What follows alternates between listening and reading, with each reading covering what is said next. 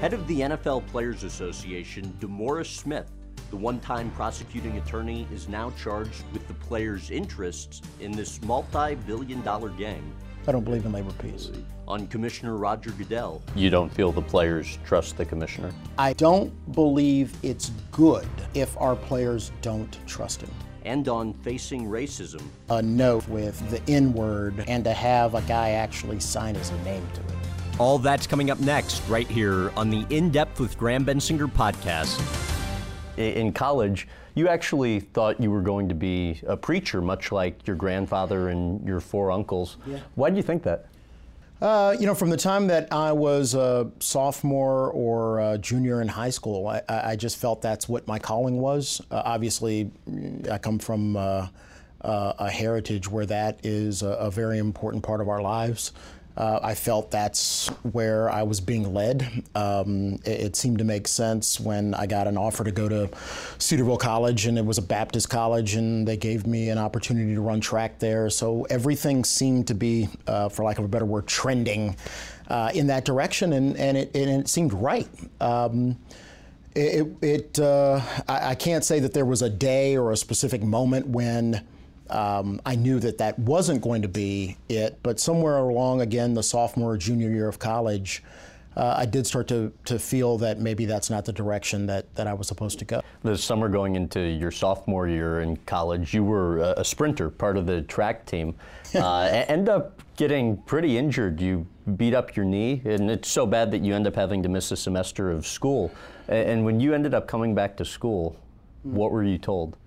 It was a pretty devastating knee injury. Tore the meniscus, cruciate ligaments, ACL. I can remember going to the hospital that night and ended up, almost like a skit out of a film where the doctor came in and he had a couple of attendings, and I remember him saying, "You're never going to see a knee more destroyed than this one." And I just remember thinking, wow, what a great teaching moment. That's what you thought, what a great teaching moment? Well, sarcastically, you're got these people around and this doctor saying, here's a guy, his knee, he'll never run again, he'll never be a sprinter again. We're going to try something called reconstructive knee surgery, which at least at that point wasn't something that was happening every day the way that it is now. In the hospital for a week and a half and had to drop out of school because I was in a cast from my ankle to my hip for 4 months, and dropped out of school, came back home, rehabilitated, and made the decision that I was going to try to run track that year, and did. What happened to the scholarship? The school did they did right by me. I had to make the team. I wasn't getting a whole heck of a lot of money from Cedarville, but they did continue to take care of me and took me again as a part of the team, and climbed my way back up to the depth chart to the #1 sprinter again. 1998, you're a prosecutor for the U.S. Attorney's Office, and you end up trying a gang-related case and receive a death threat. What do you recall from having gone through that experience? Everything. Everything? It's not a good day. Obviously, right now, looking back on it, you do have a certain sense of indestructibility that's both, I think, a creature of being young at the time, and there is a certain world that you live in when you're in law enforcement. You just believe that nothing's going to happen to you, but you do have to come home and tell your family. It's probably one of the first times in my life that I can ever remember being scared. It's one thing to be just yourself. It's another thing to realize that there's somebody out there that wants to take you away from your wife, and they want to take you away from your daughter. You tend to react accordingly. And you end up getting a conviction in the case, but explain what the Virginia prosecutor ended up telling you afterwards. You've done your homework. It's a little terrifying. We found out later on that the person who had threatened me, he was also serving another sentence in Virginia, and that sentence was for shooting a Maryland State Trooper. And the prosecutor in Virginia, I remember the day, he called me up and he said, he would have killed you, or at least tried. And he had ordered hits on, what was it, 2 police officers? 2 police officers, and actually one was shot in the chest, survived, but. You were once quoted as saying, stand up in a courtroom and be a prosecutor with a guy who just killed 4 people, set his girlfriend on fire, and shot her in the back of the head twice, and if you lose, he goes back on the street. What's being in that position like? Sobering. It takes courage to stand up and say that you're going to be the person who's going to be in the breach, to make the right decisions, to recommend the right decisions, to ask people to rally behind you. And one of the great things about that job as a prosecutor is day after day after day, you're thrust into that decision. What kind of pressure? Moderate. Moderate?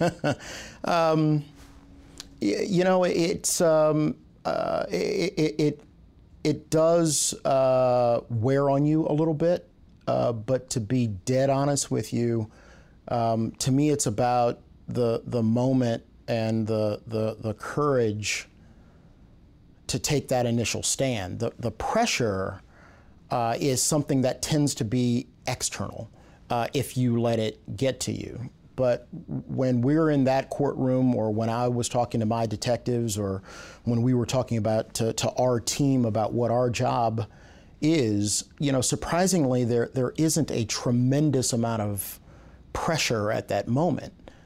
So to the extent that there's pressure, there's always pressure on making sure that you're doing it the right way.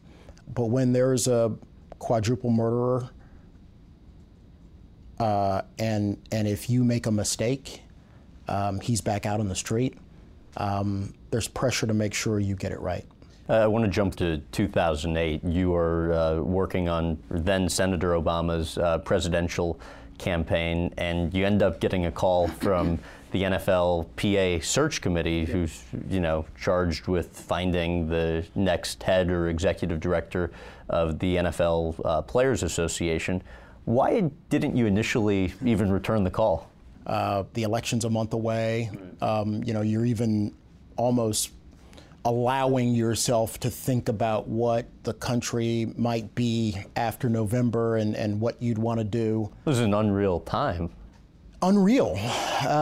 You have a young man who's excited, a base. He's the first person to be in a position where we think an African American is going to become the president of the United States. And then out of the blue, you get a call and someone says that, you need to call this person back. And the first call was rather cryptic. The message I got from my assistant was rather cryptic about someone looking to see if I was interested in a new business opportunity. And at that point, the answer is no. I mean, right. We're on the cusp of something tremendous. If there's going to be a new business opportunity at all, it's going to be an opportunity to come back here in the city and be the U.S. attorney, and that was an exciting thought. How long did it even take to understand what the opportunity actually was? About a week. Okay. I got a call back because I didn't initially call the person back because I thought it was a headhunter looking for another law firm. And I got another call back and they said, well, no, we're interested in whether you'd want to be in the candidacy to be the next executive director of the NFL Players Association. And I went home that night, talked to my wife. Let's just say that that first conversation wasn't necessarily an enthusiastic endorsement of getting into the process of the executive director. Was that the hardest person to win over? She's always the hardest person to win over. But it's lasted for more than 20 years because it's based on fear. I'm afraid of her. And she generally is always right. So, we talked about it for almost another week. And it wasn't until almost 2 weeks later that I got back to him and said I'd be interested in the process. You were a guy, only played, and it's been talked about before, only played football up until high school. lacked expertise in labor law. At that point, what did you really feel you could most bring to the position? The first thing I talked to the search committee about was the necessity of having a plan, the necessity of the players as employees or workers understanding exactly what situation they were in and what situation they were going to be in about 2.5 years. The thing that I had done for a very long time was sitting down with corporations that were in a particularly tough situation, trying to tear the situation apart into as many minute or manageable pieces, understanding those pieces, and then putting those pieces back together in a way that you could at least come up with a reasonable and successful plan to deal with it. And that's something that, for the clients that I had in private practice, I think that's what we excelled at. And simply, for the people that I was with, my team, we sat down one day and said, let's figure this out. And figuring it out is no easy task. You're in a sport where the nature of the sport is that everybody second guesses every quarterback on Monday morning. But just like looking at a complex defensive scheme or a complex offensive scheme, what you're seeing on TV is only, maybe 1/4 of what's really going on. So we began really first trying to understand what the National Football League was. And then second, we really sat down and tried to figure out who the players and the union is. And then taking a hard look about where those two entities are, how they're sort of moving towards each other into a conflict that's going to culminate, we thought, at some point with a lockout. But understanding each and every point of that process and trying to figure out whether or not there was a way for the players to confront it and come through the process better than where they were before. You end up being one of 3 in terms of final candidates for the NFLPA executive director job. It was you, Troy Vincent, Trace Armstrong, the latter 2 of which being former players and former union presidents. So you, as you said, were kind of the outsider in the process, and then defy all odds and end up being elected. I believe like 77 of your first 100 days on the job, you were traveling. What was that like? Painful? Painful, but painful from just a grueling standpoint. I mean, that's a very tough travel schedule. It was important for us to try to get to all 32 teams, because one of the things that became clear to us was that our membership can be incredibly resilient and strong if they are empowered. And they can only be empowered if they understand. And the one thing that our guys excel at is the ability to understand then what the plan is and to execute the plan. And did you feel that was lacking prior to you coming on board? Not so much. Not so much a problem as the way the Players Association was before I got here, and the way it was now that I was here. The premium on education and empowerment was that in a relatively short amount of time, the owners are going to opt out of this agreement. And we had every belief that ultimately they were going to lock the players out. So the only way to be in a position to react to that was to make sure that on a very short amount of time, we educate and empower our players to understand what's coming and the necessity for them to prepare. So, look, you don't have to look far in our history to understand what our challenges are as an organization. The league has always done a very good job historically of focusing on high-profile players, making them feel like they are above the collective group of players, making them feel that they are entities unto themselves, that when times of labor strife would appear, they have done a very good job historically of making sure that high-profile players either stood on the sidelines of labor fights, or worst yet, as we know from history, crossing the line and opposing their union. There wasn't a doubt in my mind that at some point the National Football League would make the exact same attempts in our scenario. Mm-hmm. So the only thing you really have at that moment is the speed with which you can actually go out and reach and touch and excite your base and excite your players about the challenges that are coming. And for guys like Tom Brady and Peyton Manning and Drew Brees and Ray Lewis and guys who are household superstar names, to impress upon them very quickly that this is a fight for all of us. And we're going to need them as much as we're going to need anybody else as a member of this team. What was the learning curve like for you? Everest. As far as where we needed to be on the learning curve, I believe that on the day that I was elected, we were 90% of the way there in understanding what we needed to know in order to prepare our players.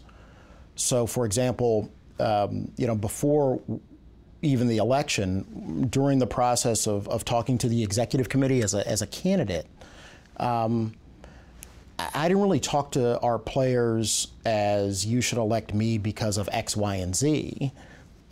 We had almost 4 or 5 hour conversations about this is the National Football League as it exists as a 501c6 nonprofit. These are the TV contracts that they have, and this is what they've done in order to increase their leverage against you. So the thing, whether you elect me or not, it seems to me that as you formulate where you are and where you need to be, here is a course or here is a process that you need to engage in. And if you haven't engaged into that process up until this point, you're behind. My conversation with guys like Jason Witten or DeMarcus Ware or Ryan Clark or Charlie Batch, those discussions were about, look, how do you see the world? And how do you see yourself as dealing with the fight that you know is coming? That was what the process was like for me. And to me, the beauty of it and the excitement of it is, that picture on the wall was taken on the day that I got elected. Really, that day was the day that I realized that we had a group of leaders who were going to commit themselves to take a stand. And that, I think anybody in business will tell you, is 95% of the issue. How would you explain your mindset of just trying to continuously improve as a person or in your profession? And that, I'm going to have to go back to my family. My grandfather had 14 kids. He was a pastor, continued to put food on their table while he was sharecropping in Southern Virginia. My dad got drafted into the Marine Corps before he could finish high school. My mother was abandoned by her parents, and she raised herself from the time that she was 14 years old, after surviving being burned over 70% of her body. I come from a tremendously tough group of people. What they have always shown throughout their lives is a will and sort of a loving discipline about how to conduct themselves and how to take care of the people both in their family and in their extended family. And what we try to do here is to engage in sort of a loving discipline about how we take care of ourselves and our extended family of players and their extended family. Wargaming. Explain exactly what that is. You know, I'm a firm believer in wargaming, or you know, for the philosophy major term? in me. No, I don't think so. You know, for the, you know, the pure, you know, the academic side of it is advanced game theory. You know, whether it is employing symbolic logic or logic or logical tools to analyze a problem. It's not purely a mathematic process, but there is a almost mathematical rigor to which you think about scenarios, deconstruct those scenarios, then put them back again, and your ability to come up with multiple scenarios that encompass, hopefully, all of the things that could happen, and then gaming your way through so that at least two things can happen. One, that you are not at a disadvantage given what occurs, but hopefully that you are at an advantage regardless of what occurs. How would you describe your negotiating strategy? Deliberate. How so?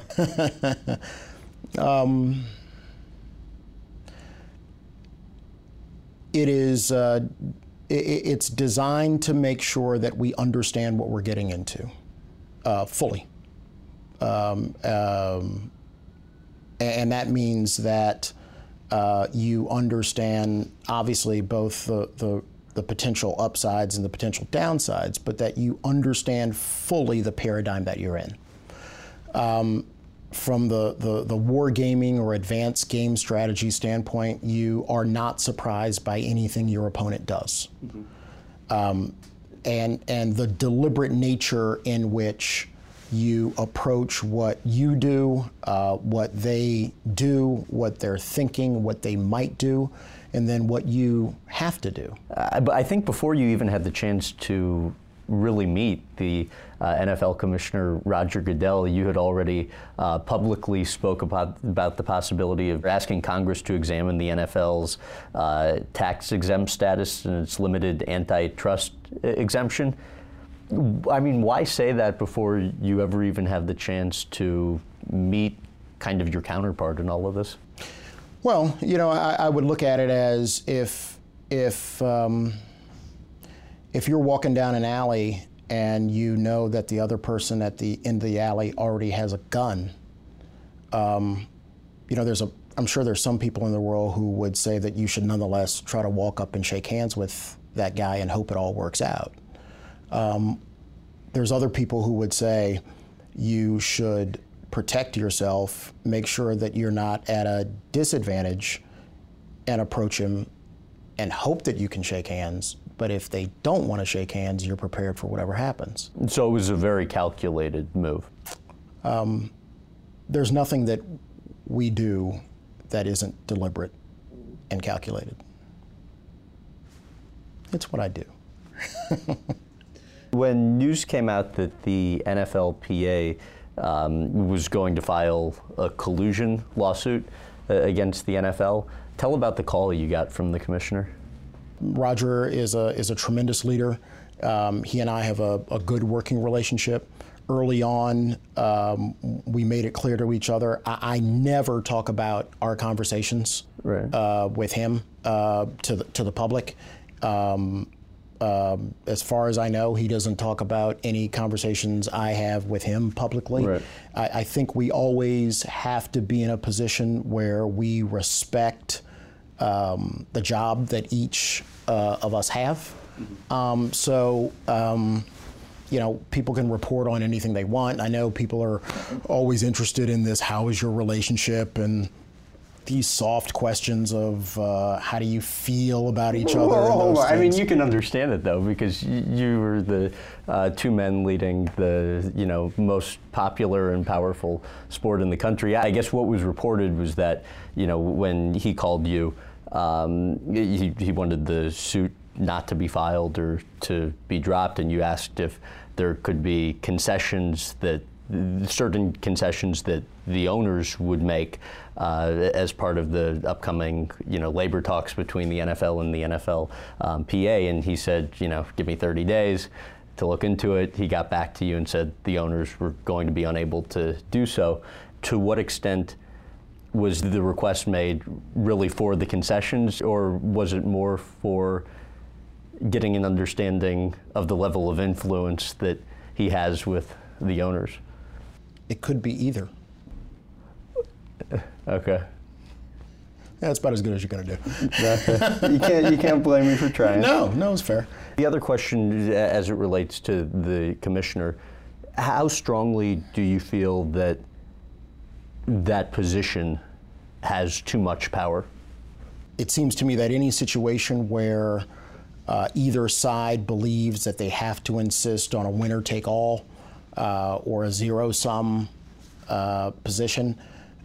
Look, whether it's talking about football or talking about both houses of the large white building up the street, nothing can truly get done in a growth-oriented, positive-oriented, mutually beneficial way if you spend more time fighting each other than you do trying to come up with collective wins for everyone. It just doesn't work. And frankly, I don't believe that it helps our game, and I don't believe it grows our game if our players don't trust the commissioner. You don't feel the players trust the commissioner? I don't believe it's good if our players don't trust him. I don't. I think our players should think that this is a mutual endeavor to play the best game in the world, at the highest level in the world. And if we end up in a world where our players and their families and our former players and our players to come don't trust and don't believe that both sides are working towards that goal, I know that that's bad for our game and for our business. At the same time, if you can't get there on the collective side, I do believe that it's important that either side has the ability to fight for their constituency. People are very quick and willing to say things like labor peace, or we're at a point where there is peace and harmony. The reality of any one of those things is peace and harmony sometimes depends on where you're standing looking at that peace and at that harmony. Historically, if you're in a world where there is a subjected class and that class doesn't have rights, doesn't have the ability to vote for their interest, doesn't have an ability to have people who can represent their interest, from the perspective of the people who are in power, I am sure that looked like peace. From the perspective of the oppressed, where you've got to go to a poll and take a poll test to see if you can have the right to vote, or whether you're going to go and cast a vote and be intimidated from being at the polls, or if you look up and your representatives are people who don't look like you, who don't ask your opinion, and certainly don't make decisions that are in your best interest. From the perspective of that person, I doubt that they would consider that to be peaceful or harmonious. Sometimes there are those times where we have to fight, and if two sides are equally strong, what happens? There's sometimes a momentous conflict.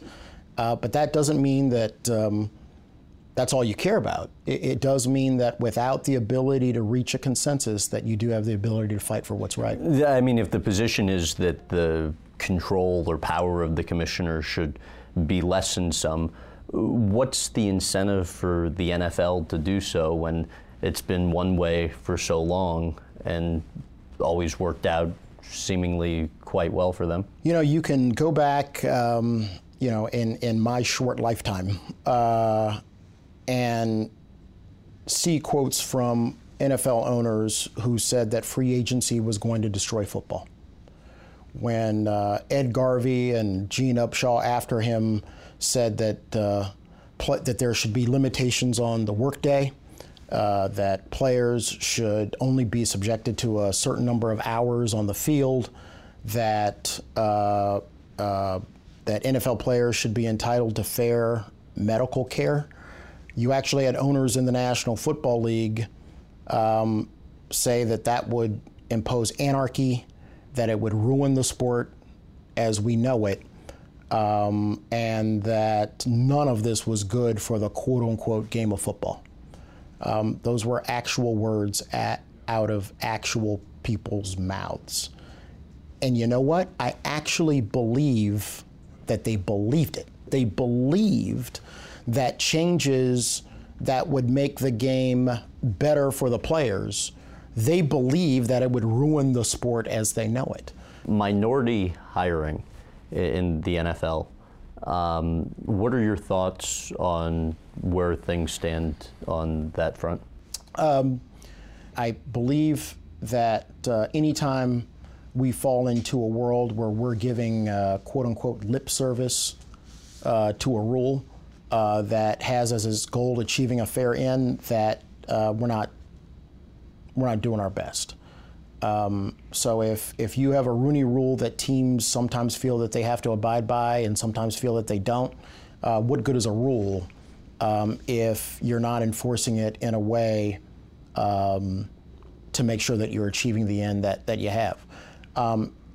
Second thing, while head coaches are certainly an important part of it, we continue to look and be vigilant about making sure that people get opportunities throughout the hierarchy of leadership. So whether it's GMs, trainers, doctors, front office people, I think those are equally important roles where we should be trying to increase diversity and increase the representation of all persons in that process. And the last thing I would say is there's no reason why that should stop before we get to owners too. The most satisfying victory of your career to date would be what? When we came to our team meeting in Florida a few weeks after being locked out by the National Football League. You're there with 100 of the player leaders. We've just been locked out. The league has pulled the trigger on what they consider to be the most potent weapon that they have to make the players submit to their economic proposal. And we take a vote down there about whether we're going to stick to our plan and go forward, or whether we're going to try to figure out what to do. And when you're among those group of players and there's no panic, there's no concern, there's no drama, and you watch a group of extremely young men conduct their business in a reasoned and deliberate way, that was a victory of the 3 previous years. The deal the NFL and NFLPA reached to have labor peace for... I don't believe in labor peace. You don't believe in labor peace? We have, hey, look, here's what we have. It's a business relationship. Does it mean that there aren't things that we should be striving for to be better? Yes. But it's a business relationship. How about take me into the best negotiating session you had with the commissioner as that agreement was being reached? Maybe the most memorable moment for you from that process, actually in the room at the bargaining table? Probably the best moment or one of the most memorable moments that we had was in New York during the last few days leading up to whether we were going to get a deal or not. And there's probably 20 of our players, our senior leadership in the room, everybody from Jeff Saturday to Tony Richardson to Drew to Kevin Mawai. I think Tyson Clabo was there from the Atlanta Falcons. And up on the ticker across the TV screen, we see that John Mackey's passed away.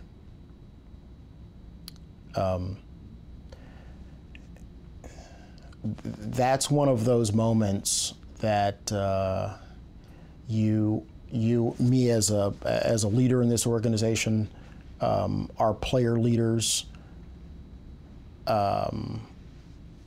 where they understood, I think, who they were, where they were, and what they were doing. For a player like John, who was our first president, to battle all of the things, many of the things that you and I just talked about, but on a much worse scale. John lost his job as a Hall of Fame tight end because he had the courage to stand up to represent players who were probably going to benefit more in the future than they were presently.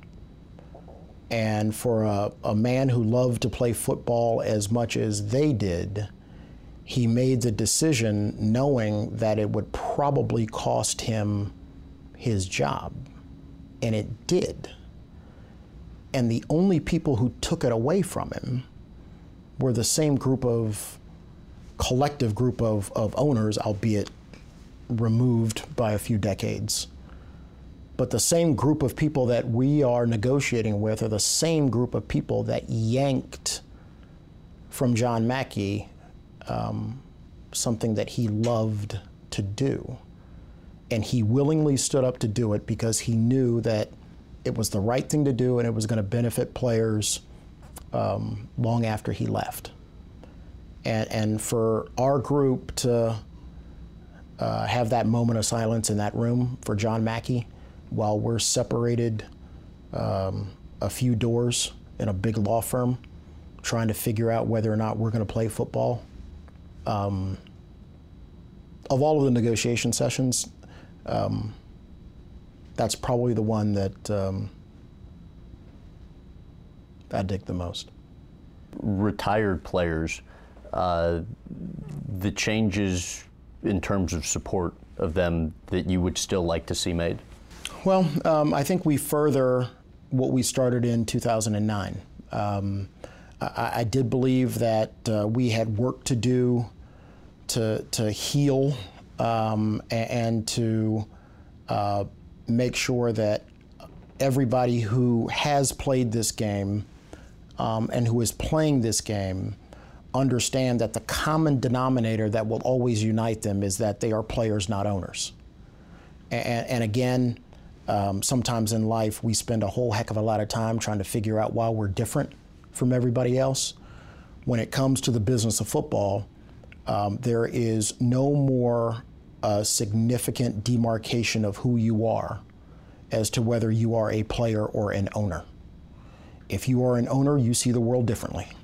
If you are a player, your head gets concussed, your knees get broken, your back aches, and you break your fingers. That's our world. So we shouldn't be in a situation where there is a rift or a disassociation between those who played this game and those who play. Look, the reality of our business is, and a lot of fans don't get it, but do you know when you become a former player? When? You become a former player usually when you are on a practice field and the general manager has decided to cut you that morning. You're cut that morning. You don't know because you're still practicing. You become a former player as you walk off the field from the practice field and into your locker room. Whatever that 5 minutes, 10 minutes there is from that morning when you were a current player to the time that you got cut, that's the span of time where you become a former player. So to us, it makes no sense to then draw a distinction somehow between someone who plays and someone who didn't. Because 5 minutes, that's when you became a former player. So as we go forward, yes, we have a great business arrangement with the National Football League. Do I think that that means that we should stop thinking about things like how do we engage in research to help former players? No, we need to do those things. If there comes a time when we realize whether science increases or we come to a medically justified scenario where we believe that we should be doing something better to treat, whether it's Alzheimer's or some other type of degenerative condition, what we're going to do is approach the league about making those changes, even though we already have a CBA. I mean, one critical issue right now, and again, I know there is a tremendous amount of focus on concussions, but one of the issues that concerns me right now is the issue of chronic pain. When you look at the number of players who are suffering from chronic pain, as opposed to those who are suffering or who have a concussion in every year, I'm willing to believe now that the number of players suffering from chronic pain is on a 4 to 5 time scale. It's that illness of chronic pain that can lead to the early onset of depression. That it's chronic pain that might lead our players to have a dependency on painkillers or alcohol.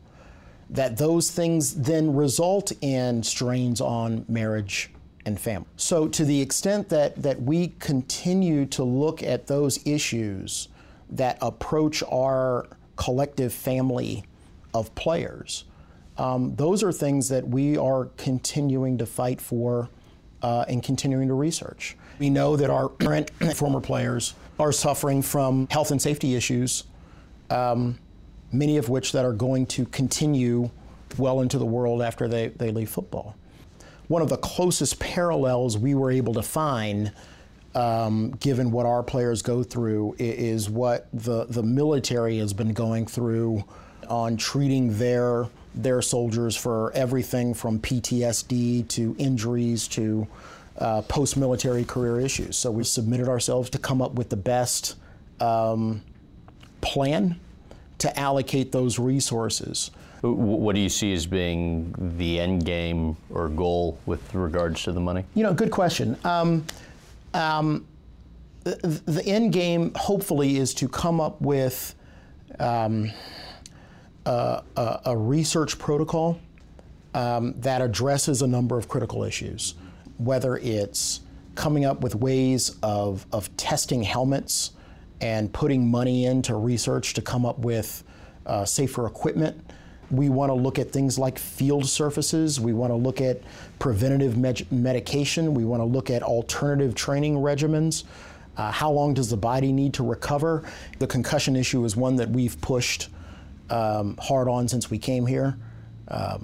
It's hard to believe that when I started this job, the head of the league's concussion committee was a rheumatologist. So have we come a long way? Yes.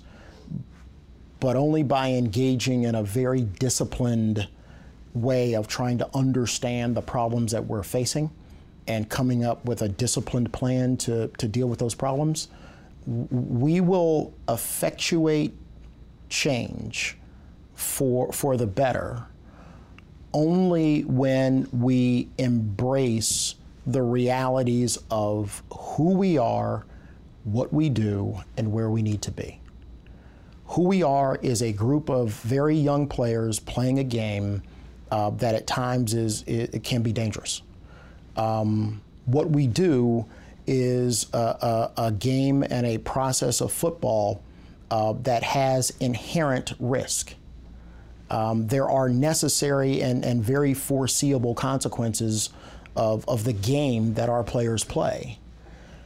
When the league embraces and accepts those things, that's when we can truly move to the last category of where we need to be. I mean, you said if the NFL fails to provide a safe working environment, you've made a point of saying the NFLPA reserves the right to seek any relief that the players or you believes appropriate. How far would you take that? As far as we need to take it in order to keep our players safe. That's how we make I know that people are sort of fond of casting this and as adversarial a world as possible. But the reality is, if you have to take as a fact that what our players do puts them in harm's way. Do you ever see it getting to the point of a strike being necessary? I always see it as a point of we will look at every option that we have in order to keep our players safe. I never want anybody from our staff to walk into a locker room and say to our players, we're only going to work as hard as we think we need to work in order to keep you safe. So when it comes to taking action to making sure that our guys are safe, we will do whatever we think is necessary to keep them as safe as possible. In college, you're a freshman and decide to run for class president. How surprised were you by the negative feedback that you received? I was stunned. I've always been fortunate enough to be in a racially mixed climate, both in school and elsewhere. But it was the first time that the racism was overt to me, that there was a comfort level in some people to be overtly hostile. And that's eye-opening, for a number of reasons. One, you don't think you're incredibly young, but you're incredibly young. You're away from home. You're in a new state. You're in a place where you're not familiar. You're trying to do what every freshman's trying to do. You're trying to figure out school without at least telling everyone around you that you're utterly terrified. I mean, we've all been through it. What was some of the negativity directed your way? The messages in your mailbox, the calls from people to your dorm room, the notes that people are sliding under your door. It's a, I actually do stay away from sports analogies, but, it's a gut check in a way. Is there anything you specifically remember that was? I remember everything specifically. What stands out the most? The ease and the comfort that a person must have in order to, write a note that starts off with the N-word and what do you think you're doing, and to have a guy actually sign his name to it, to me is one of those things that I am sure my dad and my mom and my grandfather, I am positive that they had no trouble appreciating, because that was what they were surrounded with. That was the world that they lived in. My experience, my world is 40 years, 30 years later for them, and 20 years later than them. So when, while they weren't shocked, I know they were concerned. I know that just like every parent, and I now think about, my kids, you want to do everything you can to shelter, protect them from the things that are ugly in the world. At the same time, you're trying to balance to make sure that they understand the reality of the world. How did it impact the election for you? I won.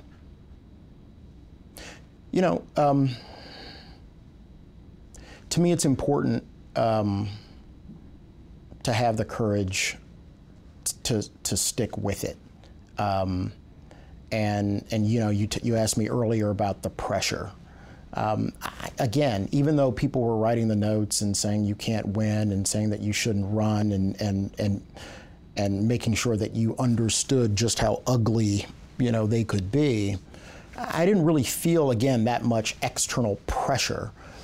The only pressure I felt was that internal, what are you going to do?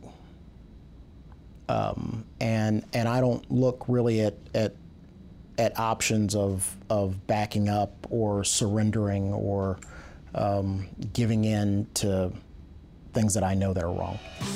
Thanks for listening to the In Depth with Graham Bensinger podcast. You can also find us on Facebook, Instagram, and Twitter at Graham Bensinger, and visit grahambensinger.com for TV times in your area. Also, don't forget to check out our YouTube channel at youtube.com/Graham Bensinger for hours of extra content. If you enjoyed this episode, please give us a rating and review on iTunes or wherever else you listen.